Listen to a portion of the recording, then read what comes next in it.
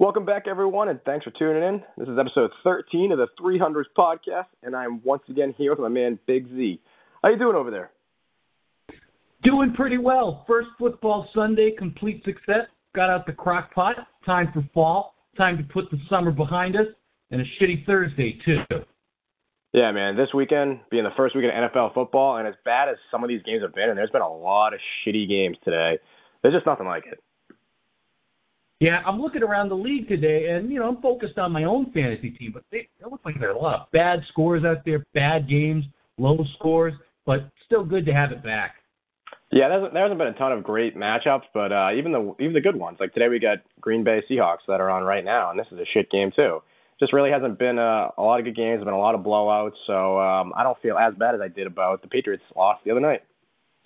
Yeah, that's a good point, and I've heard a lot of the broadcasters talk about it. You wonder with these guys playing less and less in the preseason, the starters, the stars, that is, you wonder if week one is still kind of an experiment for some of these teams just because they don't get in the reps in the preseason that they might have 10, 15 years ago. Yeah, and maybe it's a case of more teams, whether it's a good thing or a bad thing, adopting kind of the Bill Belichick mindset of, yeah, September is an extension of the preseason. We don't really start the season until Thanksgiving. Yeah, it might be. I mean, it would be bad for TV ratings. We know TV ratings were down last year, so that's another thing that'll be interesting to see this year. It's not an election year, so will America's focus be back on football or I don't know. That'll be something we don't know just yet, but that'll be something interesting to watch over the course of September and going forward. Yeah, so we got NFL. We got a few things we're going to talk about. We'll do a quick recap of the Pats game that was a few days ago. We'll kind of go around the AFC East. We'll talk a little bit of fantasy. And then, of course, we're going to wrap up with a little bit of Sox. So we got a few topics. So let's get into it right away. Now, the Patriots, they had a disappointing loss, 42-27 to the Chiefs in the season opener. There was a few good things. There was a lot of bad things. It's not the end of the world, but what are your thoughts on that loss so far? They blew a halftime lead. They blew a third-quarter lead. They led going into the fourth. So I know that they led at a couple of those markers during the game, but it just never felt good. They got that early touchdown to go up 7-0. That Kansas City running back coughed it up on his first professional carry, and you thought, okay, the route is on. And then they get stiffed on fourth down. They don't go for a field goal, and it feels like the momentum change. And like I said, they led after halftime. They led after 3, but it never felt like everything was firing on all cylinders. And then the fourth quarter happened, and it was just, a very rare breakdown for the Patriots in the Brady and Belichick era. Yeah, and even when the Patriots offense is good, it never looks good. You'll look back and you'll see, years they were Super Bowl winning teams. Like, oh, they were a top 5, top 10 defense. And you just remember watching the games. Like, it's the whole bend, don't break thing. So it's infuriating to watch in the moment. But in the end of the day, it usually ends up being okay. But even on Thursday night, watching that, giving up 300-plus yards and 4 touchdowns to fucking Alex Smith, that's tough to watch. That was his first game ever doing that, and it was only the second time ever a Belichick defense has given up, 300-plus yards and 4 touchdowns. The only other guy was Drew Brees. Alex Smith is not Drew Brees, but the Patriots made him look like it. Yeah, and it's tough to watch, too, because and the 2007 team makes me think of this as well. Has their defense always been that good, or does this team get up to huge leads, and so they can just kind of play back on their heels and, keep everything in front of them? I think this has been a good defense over the years, mainly because when you're up by 14 or 21 every first half, it becomes a lot easier to sit back and defend the pass because you're not going to run it when you're down by 3 scores early in the third. Yeah, I think they definitely benefit from being on a team with a great offense where they can play from ahead, but I wouldn't so much as categorize it as that. Like, remember the old Colts days, all they had was, light pass rushes, and if you got up on them, they were screwed. I think the problem with the Pats is they're very turnover dependent, and then this year especially, they're very thin. And they had a lot of injuries. Ninkovich retired. They cut Coney Ealy. That didn't work out. So it's kind of not a great setup out of the gate. And then you got the Hightower injury, and it seems like I saw PFT called it a minor injury, so that's good news. But if Hightower's out for any extended period of time, they're screwed. They don't really have any depth in that front seven. Yeah, and this is going to be a defense that's really going to be built on scheme because they don't have the Hall of Fame players on defense. They don't have the star names on defense. They're going to have to go together with some patchwork to try to get things to go on. And, they're lucky that they play in a weak division because they are going to get some games that will feel like preseason games when they take on the Jets and the Bills. But, yeah, there's a lot of work to do. And I'm kind of worried playing New Orleans next week because New Orleans is the type of team, you said the Patriots defense this last week made Alex Smith look like Drew Brees. Well, they're facing Drew Brees next week. That's kind of a problem. Yeah, this could be either one of two ways. It could be a buzzsaw game where they go in and just get their doors blown off, or it could be a game where, Belichick rips the guys and they turn it around. And I like to think it's going to be the latter, but, like I said, the defense is so thin. I mean, you get guys out there like Cassius Marsh, the guy they traded for, who was the D-end they got out of Seattle. When the Hightower goes out, they have him playing linebacker. And, one of his first couple plays out there, he gets fucking smoked for a 75-yard touchdown covering the running back. But, Red, gun to your head, are the Patriots more likely to win by 21 or lose by 21? I'm not saying either one is the most likely outcome, but if you had to pick one, lose by 21 or win by 21, I would have to say they're going to lose by 21. And I'm not selling on the season. I'm not saying they're done. I'm not saying it's over. But they got a big test next weekend. They got a lot to put together. They're just lucky that they're going to have 10 days to prepare for that game, whereas New Orleans is only going to have 6 because they open up on Monday night. So, that's really the only thing the Patriots got going for them right now. Yeah, see, I totally disagree. I think they're a lot more likely to win by 21. New Orleans has a great offense, but they also have a shit defense. Like you said, the Pats have 10 days to prepare. And when was the last time the Pats lost back-to-back games? I don't even remember. I feel like we say that every time they lose a game, and then occasionally they do lose back-to-back, or they lose off a bye.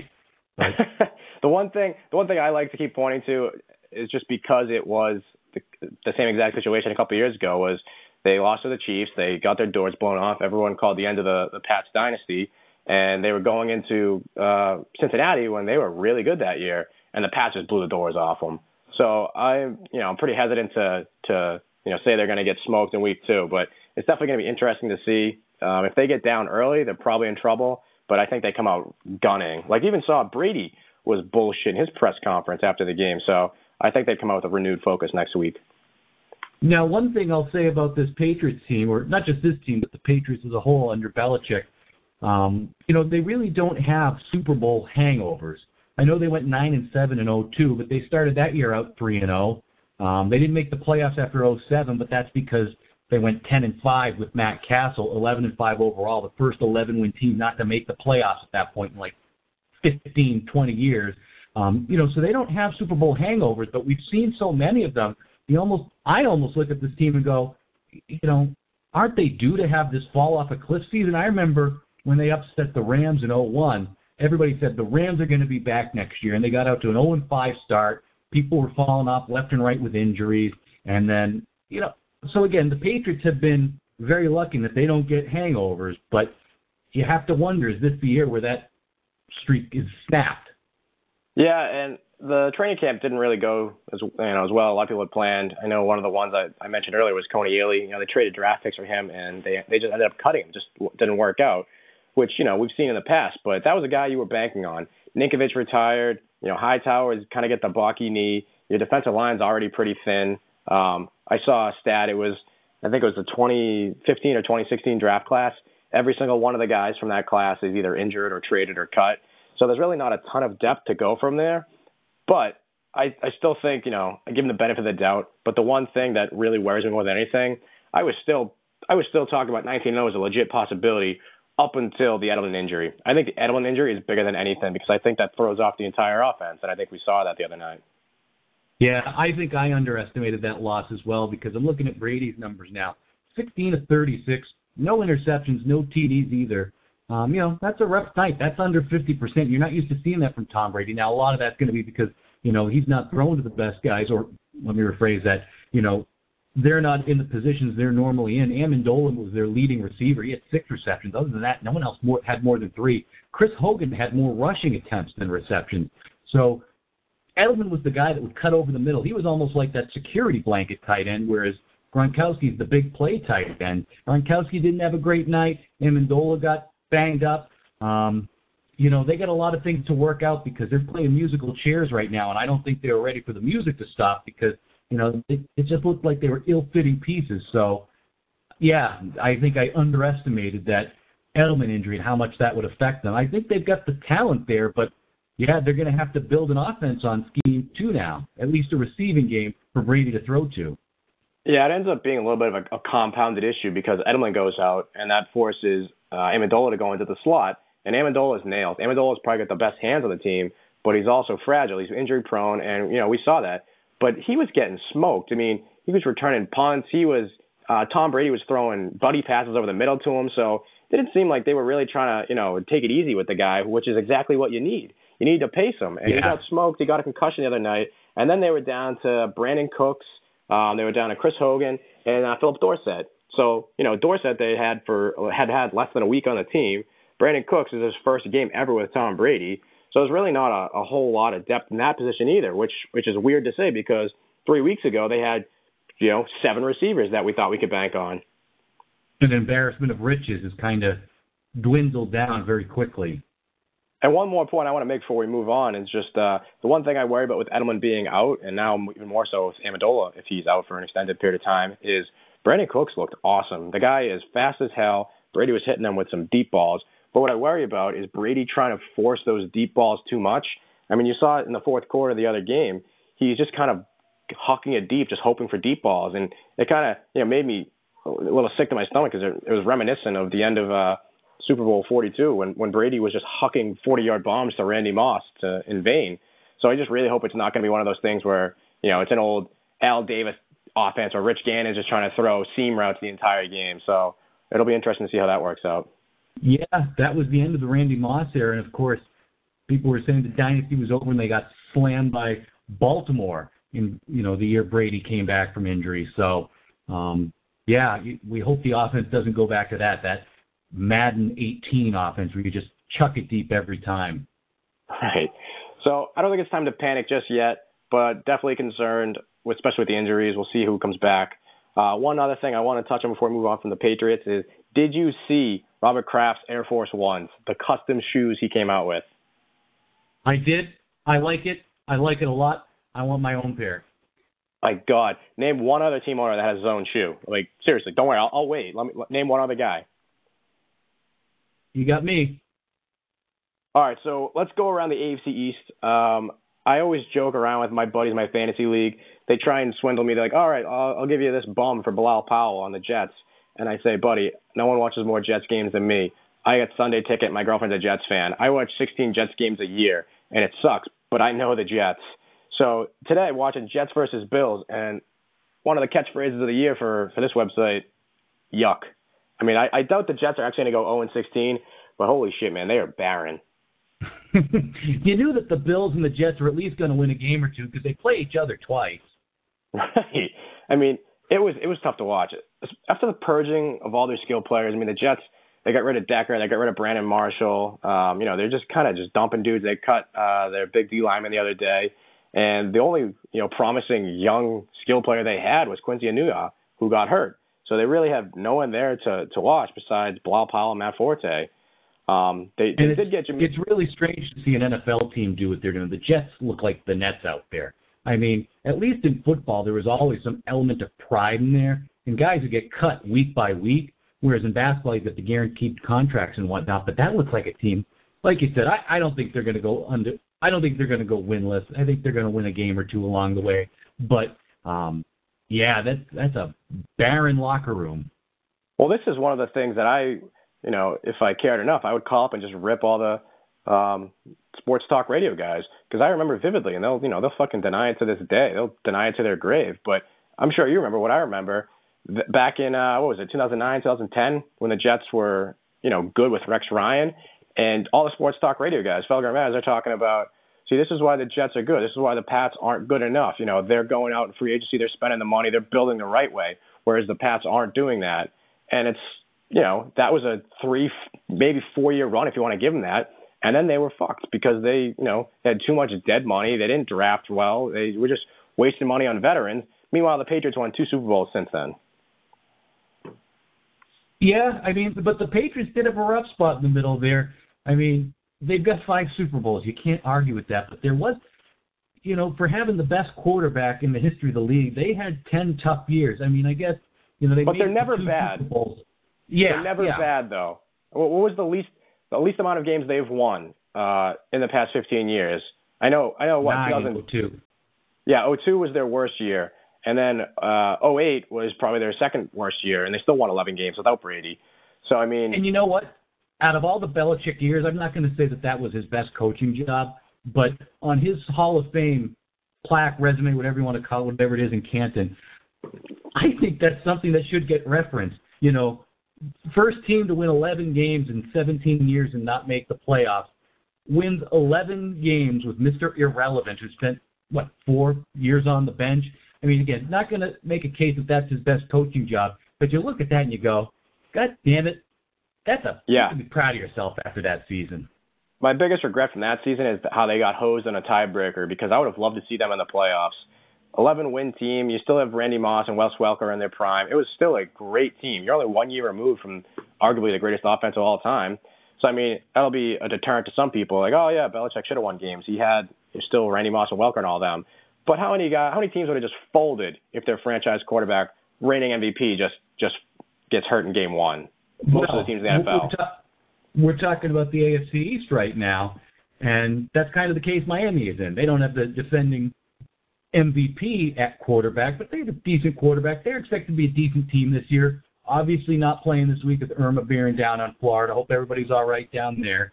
But, you know, moving back to football, as crass as it is, you know, you wonder if another week off for them is not a bad thing. It sucks that they're going to have to play 16 straight Sundays. I heard at first they didn't want to move that game to Week 11. They probably would have rather played in Nome, Alaska this week so they could have that bye in Week 11. But you wonder if another week, regardless of how crazy it has to be for that team, you know, give Cutler a little bit more time to get settled in and try to get things going. Because if you're the Dolphins and you're looking around the division at the Jets and the Bills, Patriots, again, we might not say this, but they might say, ooh, that's a team that looks vulnerable. I mean, that sucks. This is the Dolphins' chance, and their guy goes down. Well, that's the thing. I kind of agree with you. I think the additional week, as much as it sucks what's going on down there, might end up being a good thing for them, especially with a new quarterback in Jay Cutler. And, you know, the Jets and the Bills, they're going to suck. The Dolphins, I think, are actually going to be better than people expect, you know, assuming Jarvis Landry doesn't get suspended for whatever the hell he may or may not have done. But, you know, you get down there, you get Jay Cutler, who I think is better than most people give him credit for. He's with Adam Gase, his old defensive coordinator, who he had his best year with. So I think if you get him, you know, a couple extra weeks together, get them working together, I think he could have a pretty decent season. And this could be a team that could sneak into the wild card. I mean, everyone complaining about Ryan Tannehill going down. Tannehill was very mediocre. He's very okay. I had a blog post a few weeks back where I just went through and I compared the stats of Tannehill to Cutler, and they were pretty fucking even. Even the rushing stats, Cutler and Tannehill, pretty dead even. And you don't really think of Cutler as a guy that moves around too well. So I think something like this is going to be a revitalized landing spot for Cutler. And, you know, if they get off to a decent start, I think they could sneak into a wild card spot. Yeah, I mean, Tannehill's got 5 years on Cutler. You know, when's the last time that Cutler played 16 games in a season? And so not having a bye week, essentially, you know, makes me worry about that team. But, you know, if the division is looking weaker, they think the Patriots are vulnerable, maybe they make a run. So, you know, Dolphins will be interesting to watch. And, like you said, maybe Cutler finds the fountain of youth and, you know, has an okay season. Stop throwing stupid picks. Yeah, I mean, I think being with Gase is probably the best thing because he looked like a guy that didn't really even want to play. I mean, you throw $10 million in your face, I'll do whatever you need me to do for one more year. But being with this guy Gase, who had his best year with, I think is probably the best situation for him. Talking about not throwing stupid picks, I know that this has been said before, but in Thursday's game aside, you watch the Patriots week in and week out, and then you watch other teams play.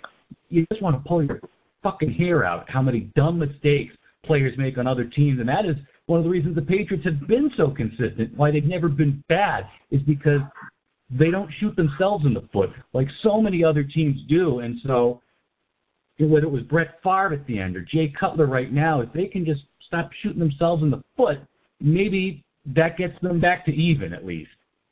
Yeah, it's pretty insane because if you just eliminate the dumb mistakes and then just play smart football, that goes a long way. I mean, granted, we have Tom Brady. It's easier said than done, but don't throw the ball up when there's 8 guys down there, and it's a 50-50 at best. That's the thing. The Patriots, they have Tom Brady, so it's definitely, you know, a much bigger advantage. But if you're just playing to not lose the game, don't do any stupid mistakes, don't throw any dumb picks, then you look around. You can beat the Chiefs, who are the number 2 seed in the AFC. Exactly. Damn right. And just to wrap up the AFC East, because the Jets were playing the Bills. The Bills, man, they won, but they remain an enigma. I mean, they're dumping guys like Sammy Watkins, but they're still rolling with high-priced vets like LaShawn McCoy.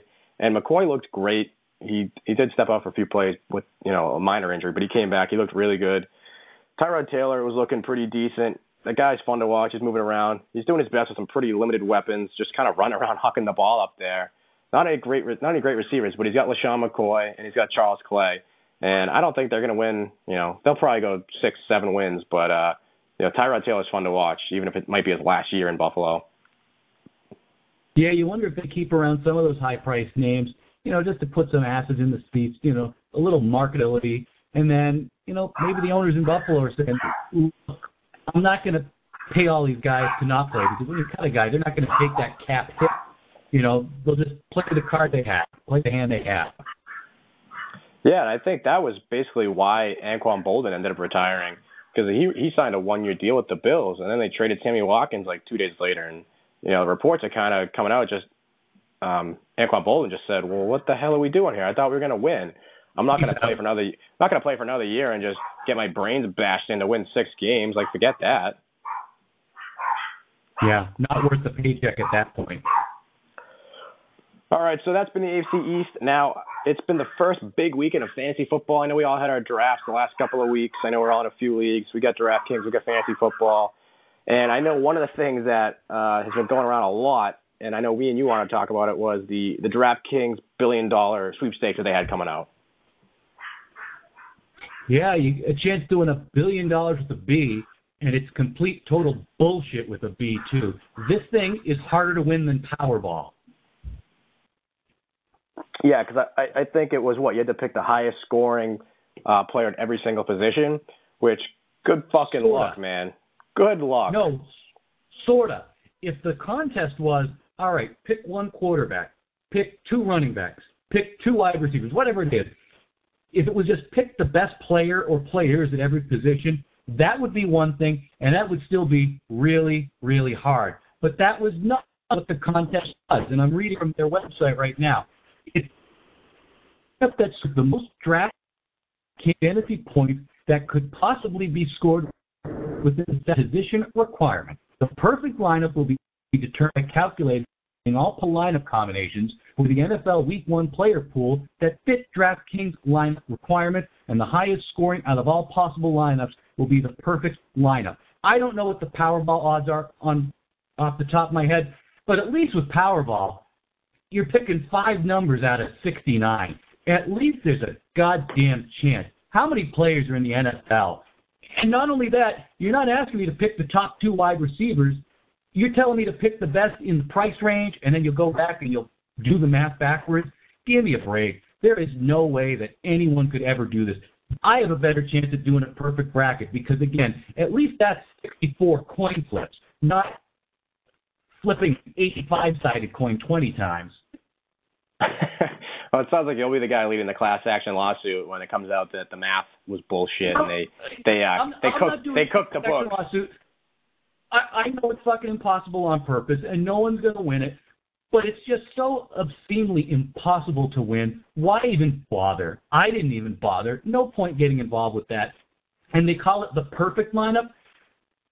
I mean, a perfect game in baseball is 27 up, 27 down. Pretty straightforward. Again, they're going to have to go back after Week 1 and run the computer. I mean, what the hell, man? I mean, I need that computer from the Willy Wonka movie. I'm asking the computer where to find the golden ticket right now. Yeah, it sounds like the old AP poll where you had to decide who was 1 and who was 2. You're going to ask the computer. Yeah, the BCS makes more sense than this. Again, it's $1 billion. Of course it's going to be impossible to win. I get that. I'm not mad about that. I would rather him do a contest for $10,000, though, and do what we thought it was. Pick the best player or players at every position. If you pick the perfect lineup, fine. At least that is something that a normal person has some semblance of how to figure out. But picking these perfect lineups, I mean, because another thing, when you're playing these daily fantasy sports, you know, you want to get good value on someone that a lot of other guys aren't picking. But that's not even what you're doing here. So you're not trying to find hidden value. You're just trying to crunch numbers, move the shells around, because it even says here, scoring higher than all other DraftKings users may not be enough to win unless your lineup scores the most fantasy points that could possibly be scored out of all possible lineup combinations. How many lineup combinations could there be? How many players are in the NFL? Is it 1,000 guys? Or how many skill position players? Let's say there's 32 quarterbacks, maybe another 100 wide receivers. I think there's like 2,500 players in the league. All right, so 32 times 100 times 50. So right now, I'm just thinking about quarterbacks, running backs, wide receivers. I've already come up with 160,000. I mean, come on. I'd rather play Powerball. Yeah, it's a little misleading. I didn't realize it was the the best possible combination out of all possible combinations. That's like some Inception shit right there.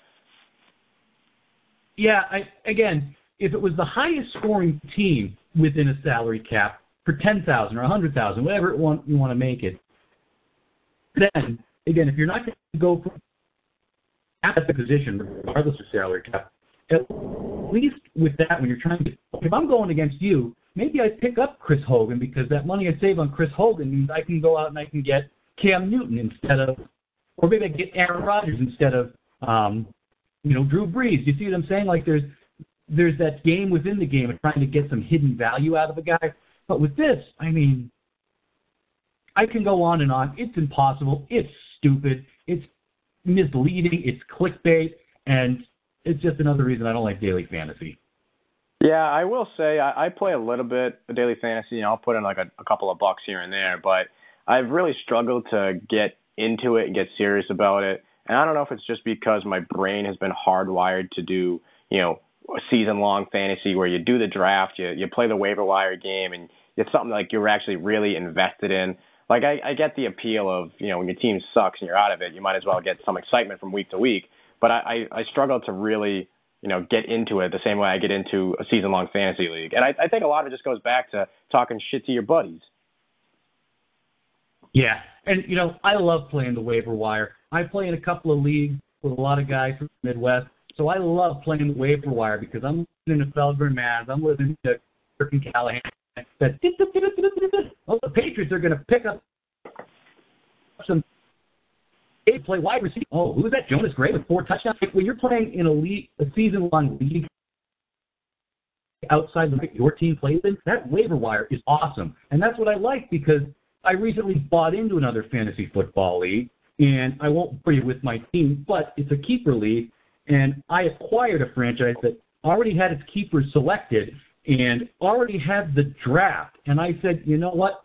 I don't care if it's a reclamation project. I'm going to take it on because I think with my waiver wire test that I can build a champion. Yeah, I again, to the waiver wire, that's how I've won every league I've ever had. It's always like key additions that I make. 1 year it was picking up Tebow. Another year it was picking up Donovan McNabb as my quarterback. And those are like, the key small pickups that you make down the stretch that end up winning the league for you. And this is kind of one of my gripes, not to go off on a tangent, but I'm in a keeper league. We're in, I think, year 4 of having keepers. And this is why I don't like keeper leagues. It's just because, one, if you have a bad team the year before and you're going to pick out of that, shit selection, you're already at a disadvantage.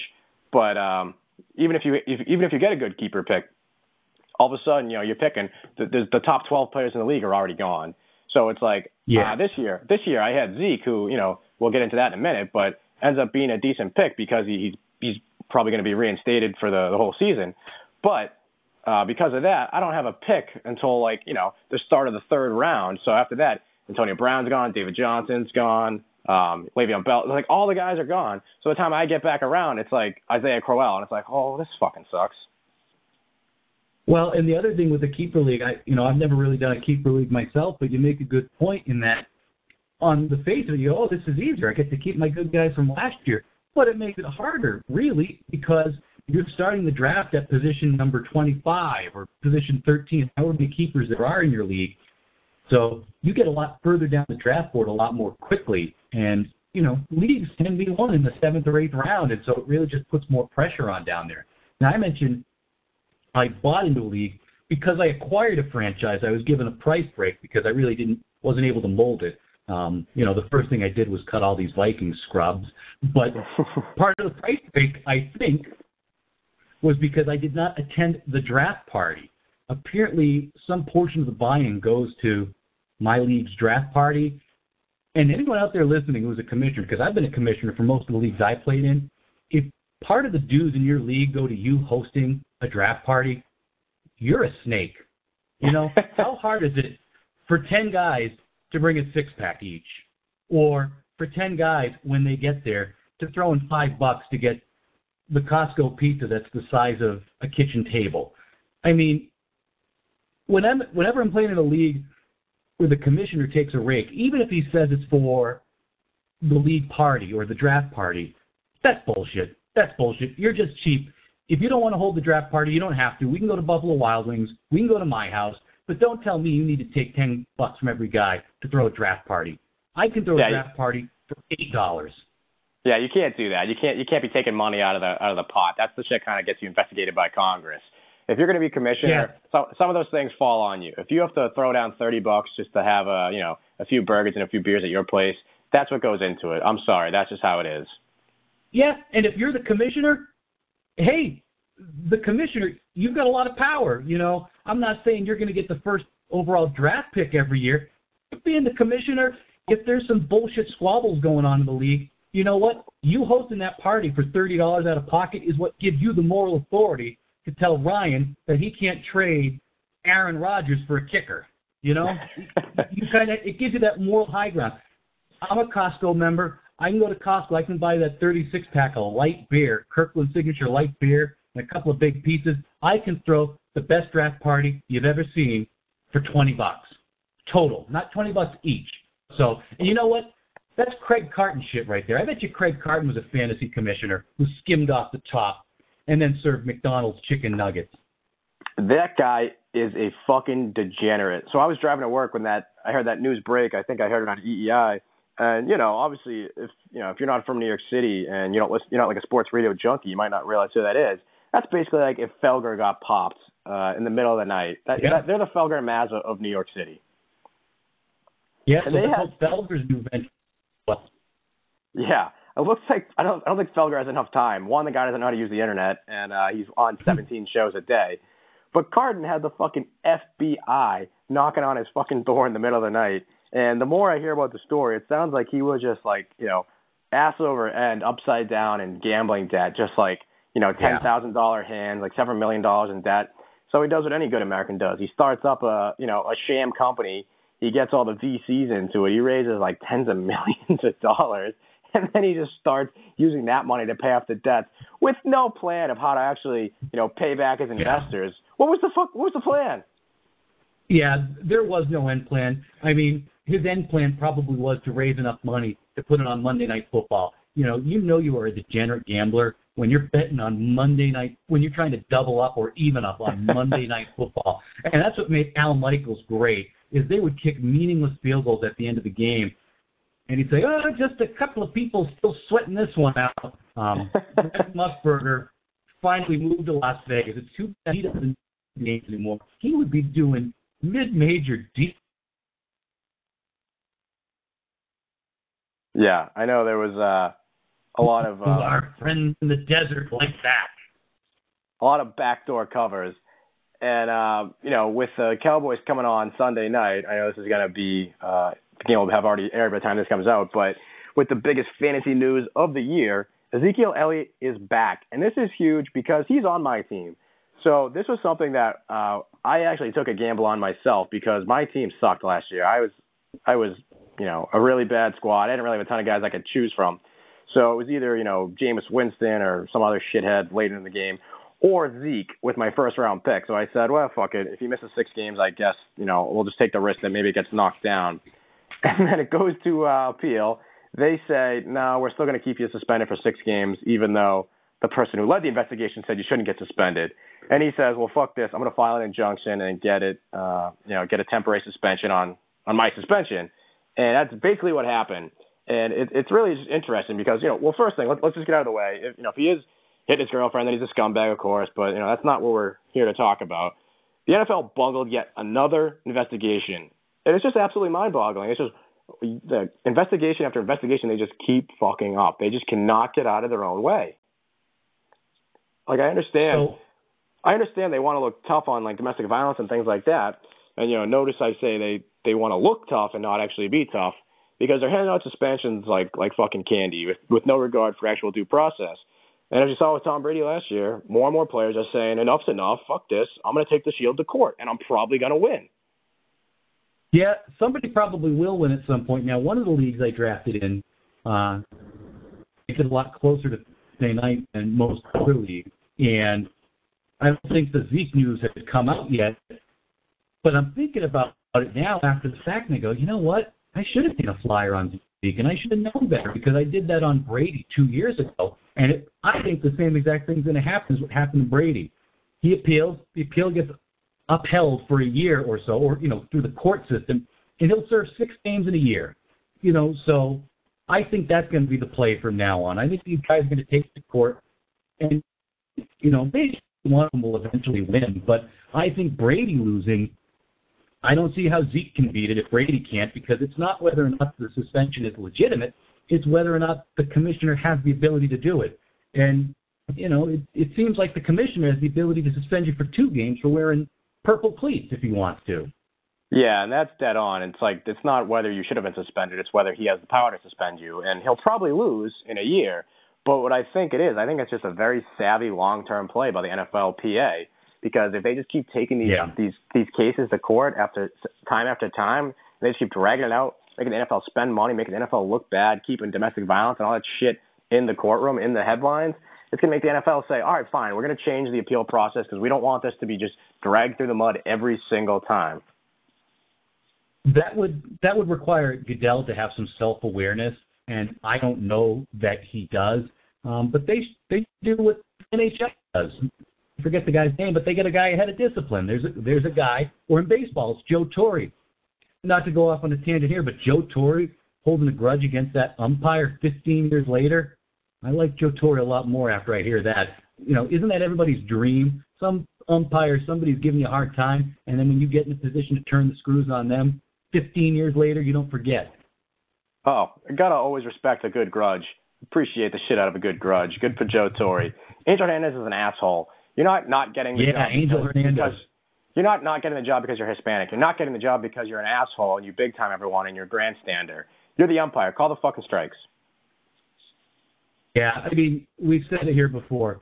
If you're an umpire and we know your name, there's a problem. Other than Biceps McGee. Yeah, there's no reason for me to know your name. Ed Hockley is the only guy's name you should know because he's got fucking cannons. All right, so to wrap up football before we move on to the state of the Sox, one thing I want to touch on was just the college football bonanza that I went on yesterday. So college football is something I've been how many hours you watch? So I've been getting into college football more and more over the years. Just as I finally picked my own team, back in the day it was like Boston College because we're from Boston, and I finally realized when I was younger that's a dead end. That's a dead end street. After Matt Ryan was gone, there was no going back for that. That was you get Flutie and then you get Matt Ryan 20 years later. I'm not waiting another 20 years for a competitive team. So a few years back I decided on Oregon to be my team because they're fun to fucking watch. They run 100 plays a game. They got baller ass uniforms, et cetera, et cetera. So I've been watching more and more college football. So yesterday was the first really big weekend where there was a lot of games, a lot of big matchups. So I sat down to watch Oregon at 4 o'clock, watched that whole game. Let's see, I watched Ohio State, Oklahoma, great game. You got Baker Mayfield going out. You could, running the shit out of OSU, planting his flag in the field. Let's see, we had last week Josh Rosen was, looking like the chosen one himself. Last night we had USC versus, who the hell were they playing? Stanford. So I basically sat down and I watched college football for 7 hours straight because it was Saturday night and I had nothing better to do. So what else am I going to do? Go out and spend $100 or just sit there and watch college football till my eyes bleed? Yeah, if I sit in and watch football, I'm going to drink what? $20, $25 worth of beer tops? No, I'm kidding. But that is a good selection of Oregon, and I'll tell you why. Their games are on at late at night. There's nothing I like more watching than late night football, basketball, baseball, whatever it is. I'd be scared to live on the West Coast. If the sports stopped at 10:30, I wouldn't know how to fall asleep if I couldn't fall asleep to late night sporting events. So those Oregon games, they come on at 10 Eastern, or whoever's coming on. I mean, some of these college football games come on at 10:30, 11 Eastern once the season gets into full swing. I'm not staying out at the bars till 1 or 2 anymore. So if I get home on a Saturday night at 11:30 and I get to see BYU, start of the second half, that's great. I love late night sports. I tuned in at the end of that Red Sox game tonight, so I got to stay up and see the final in the 19th inning. No, it's a great point because all my friends that have lived in LA and come back, they say it's weird because like the country just kind of goes to bed at 10 o'clock at night because nothing happens on the West Coast that anyone really gives a shit about. So after 10 o'clock at night, East Coast is 10 o'clock Pacific time. East Coast is already asleep. All the good games are over, so there's not really a whole lot going on. So that was actually last night. I think it was trending. It was hashtag Pac-12 after dark. Boise State was playing until like fucking 3 a.m. Sometimes when I go out there, I leave my watch on East Coast time because you're exactly right. And I remember growing up as a kid, I'd say, how did they tape the Tonight Show at 5:30? There's still a whole day. I'm like, oh, because they're taping it at like 9 Eastern time when everything's over. Yeah. And I'm just trying to get into watching more and more ridiculous games. As more I can, the better.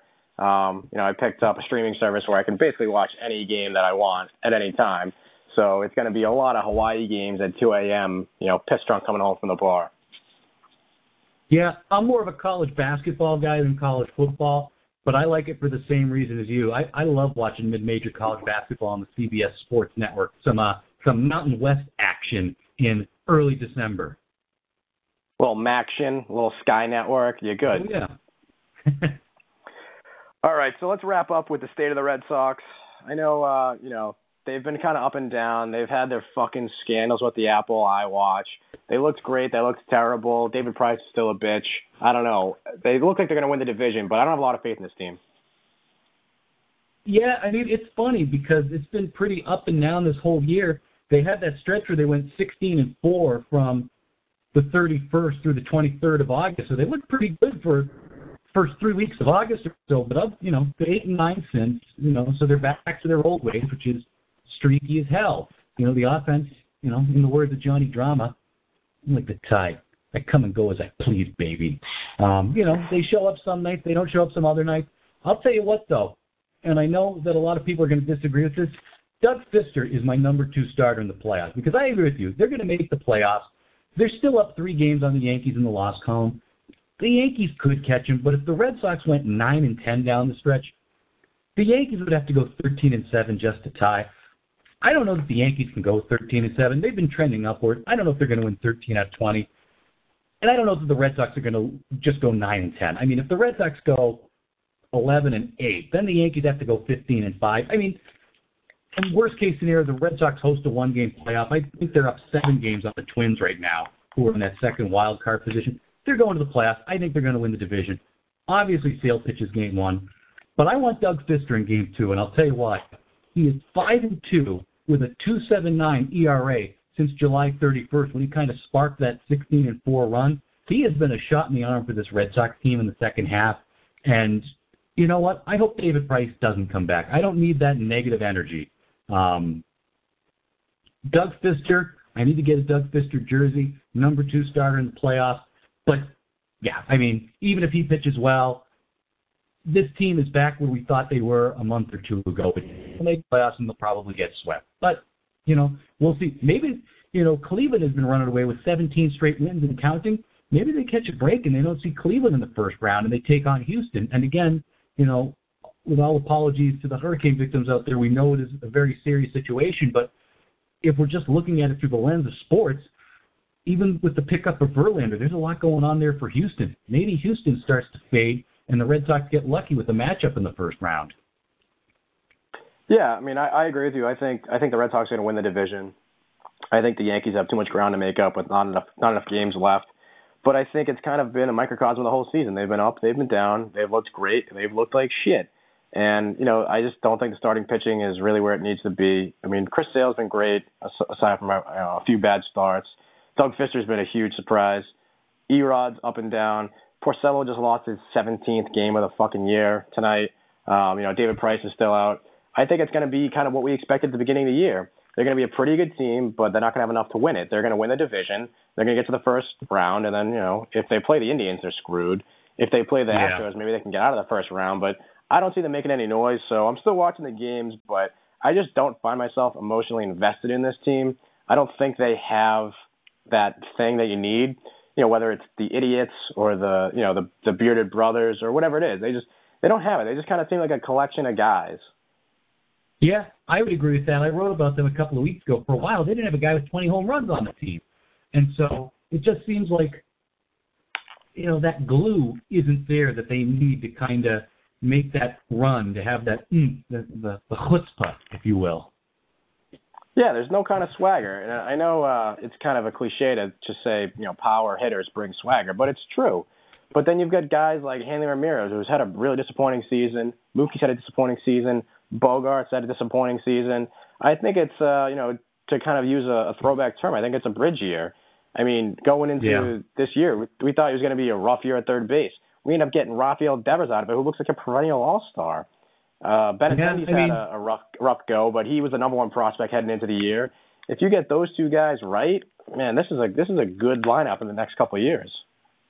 Yeah, and I think the pitching is good for the next couple of years. With Porcello, I've been thinking about it. We obviously have a quality start, which is 6 innings or more, 3 runs or less. And I don't. What would the opposite of a quality start be? Just getting shit canned in a game. The reason I bring that up, because we should come up with the numbers, because Porcello has not gotten his ass beaten in that much.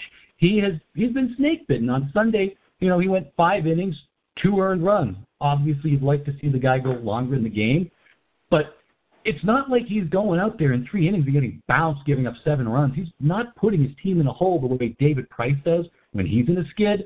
So, again, we've got quality start. We need to figure out what the opposite of a quality start is so we can find something in the middle, because he's snake-bitten, Porcello, right now, and it's tough to see. But maybe that shows you how fine the line is between him winning the Cy Young last year and a couple of more fly balls finding holes in the outfield this year maybe. Yeah, I think I agree with you, Porcello. He's not as bad as his record says. 17 losses looks really bad. He's not that bad. His ERA is, almost 5, so he's definitely not great, but he's had shitty run support. So I think you're probably onto something where there needs to be something in between a quality start and getting shit canned and, having a dominant outing. Maybe it's something like, a few years back they added the hold, which I don't think anyone even fucking keeps track of, but the stat exists. So, it's Porcello, not exactly the worst pitcher in baseball, but he's definitely not the Cy Young winner, which is exactly what he was his whole career. He was a 4 ERA guy. He was a 4th starter most of his career. So if he can get a little bit better than that, they'll be okay, but definitely not someone I have a lot of confidence in going into the playoffs. Yeah, he would be my 4th starter. And, if you know what the hold is like I do, he's played in some real nerdy fantasy baseball leagues. I was going to say, I know the hold. I know what the hold is, but when was the last time you heard the hold reference? Oh, this guy's got 8 holds on the year. Yeah, I guess if a reliever can have a blown save, they gotta, they need to have something there as well. That is some deep web baseball reference stats. And you know what else it is? It's not even a sabermetric thing. It's another thing created for fantasy baseball. Whip, walks and hits per innings pitched, that was invented for fantasy baseball. Well, it should be a thing. One, because, you get guys like Craig Kimbrell who are refusing to go out there and, pitch 2 innings or even pitch in a tie game because they want the saves, which I don't blame them because the entire industry pays you to get saves. Yeah. If the guy has 45 saves versus the guy who has 30 saves, you go, oh, the guy who got 45 saves, he obviously is better. And that probably is not necessarily the case. But then you also have these guys that are just bred to be pure 3-out closers, get the save and get out. And they're just all mental fucking midgets. Like, look at Aroldis Chapman the last 2 months of the year. The guy's been absolutely broken because he blew a couple of saves. Yeah, that's what was nice about Francona and Andrew Miller in Cleveland is, they weren't afraid to use their best reliever when it suited them the best, not just the 9th inning guy. But you have to be a special breed for that. And I'll be honest with you, I'm kind of surprised that it was Terry Francona who kind of broke through that wall. I know that when he got hired in Boston, 13 years ago, he was willing to play ball with the sabermetricians, but, he's still kind of an old school guy. But yeah, other than Andrew Miller, they are, they won't get up unless there's a 1, 2, or 3 run lead and only 3 outs to get. See, that was something that was awesome to watch. Very fun to watch the Indians last year. Watch the way Francona used the bullpen. I'm going to use my best pitcher in the 6th inning if it's a big situation, because that's the way you should do it. We're not going to just follow old baseball rules. We're going to do hardcore money ball, which works. But I don't get it. Well, it was just like such a mind-blowing thing, and he was the first guy to do it. That book came out fucking 14 years ago. Well, and it's still surprising because even for him, he's agreed to play ball with the money ball guys, but he's still kind of an old school guy. I'm surprised we haven't seen a younger manager do that. But, maybe it's the type of thing where a lot of these younger managers and a lot of managers in general aren't former pitchers. And so I wonder if they're just afraid to piss off these pitchers, so they tend to stick with what they know. I mean, because if win or lose, if you're going to get ridiculed when you lose for trying something new, I'll just do the same old thing. And at least that way, if I lose, I'm not going to get my ass handed to me on talk radio. Yeah, I mean, if you're gonna do Moneyball and piss people off, you're probably gonna be a more established guy. You're not gonna be, Sean McVay, 32, going out there trying to run brand new schemes and have people saying, "What the fuck are you doing? You're gonna get fired." So I'm glad Francona was doing it. I talk about managers for the most part. Not many of them are former pitchers. Well, John Farrell is, and just one of the leading minds in the game, isn't he? He was a weird situation because when he was the pitching coach for Francona, he was, aside from the John Wayne thing where he's a big hard ass, which he's obviously not, but he was a pitching genius. He knew what he was doing. He was smart. He knew how to get the best out of pitchers like Clay Buchholz. He knew what he was doing. And now it just seems like he's a fucking clown. He doesn't know what's going on. He sends guys out, like Chris Sale is going to be 20 innings over his next highest innings pitched per year. The guy's going out with 8 innings pitched with 120 pitches for no reason. And I just feel like he doesn't really know how to get the best out of this rotation. And then he's got guys like David Price, the highest paid pitcher on the team, just talking out of the side of his mouth, making him look like an asshole. So Farrell, I don't know what he's doing. I don't know how he still got this job, but he's definitely taken a fall from grace since he was the stud pitching coach. Yeah. I wonder. It's going to be tough to fire a manager of a division team, but, I don't think he's the guy to take any team forward. It's tough. Pitching coaches usually don't make good managers, at least in my opinion. Give me Gary DiSarcina. They did well when he managed a couple of games this year. Yeah. Maybe they'll bring Tech out of the front office, like I know so many Red Sox fans want to see. That'll be like Major League 2. All right, so we talked about the Patriots. We talked about the AFC East, fantasy football, all that shit, Red Sox wrap-up. Anything else you want to touch on before we close it down? Nah, I'm good. Just good to have football back. We'll touch more on it later. Celtics are going to be a lot of fun to watch. I think you referenced it on the blog this week. Doc Rivers saying it's the fastest from NBA history. We'll touch on this in the future, but very excited about the sixth season too. Yeah, the Celtics are going to be great to watch this year. Doc Rivers is having second thoughts of, fucking blowing off the Celtics like an ex-girlfriend who got hot again. Celtics backdoored their way into a major video game cover. Speaking about grudges, I don't hold a grudge against Doc Rivers, and I don't think anyone does. When he left, 5 years ago at this point, my opinion was, the guy's been here for a decade. He was with this team when it sucked. He was with it when they were good. He's given you everything he has. He wants to move on. People move on in life. They move on from one job to another. So I don't hold a grudge against him, and I don't think many people do. But it is fun to see how much better a position the Celtics are in now than the Clippers are in. Again, I wish him nothing but the best. Grudge, but it feels good. Exactly. I don't hold a grudge against them because they were going to be shitty, and if he was here, we weren't going to be any better anyways. So it's not like it makes a huge difference. But with that being said, him saying he wants to be here for the rebuild and then saying, never mind, I changed my mind, and he jumps down to L.A., and then just 4 years later, it's such a better situation here than it is there. It's good to see. Maybe it's just pride as a Celtics fan that Danny has once again hoodwinked the rest of the league. Yeah, I mean, Doc leaving is one of the best things that could have happened. They ended up getting Brad Stevens out of that. So enjoy LA, Doc. You you got Blake Griffin, who's, what is he, 29, 28, but he's aging in fucking dog years. All right, well, we'll get into Celtics more as the coming weeks. We'll talk Pasternak and the Bruins if he's still here next time we have a podcast. And then, of course, we get some more Pats talk with, New Orleans Saints coming up, and we got a big season coming up. And hopefully the Pats can get out of their funk, and hopefully the Sox don't get swept in the first round of playoffs this year. Yeah, that'd be a plus. All right, guys, thanks for listening to the 300s podcast. We'll see you guys next week.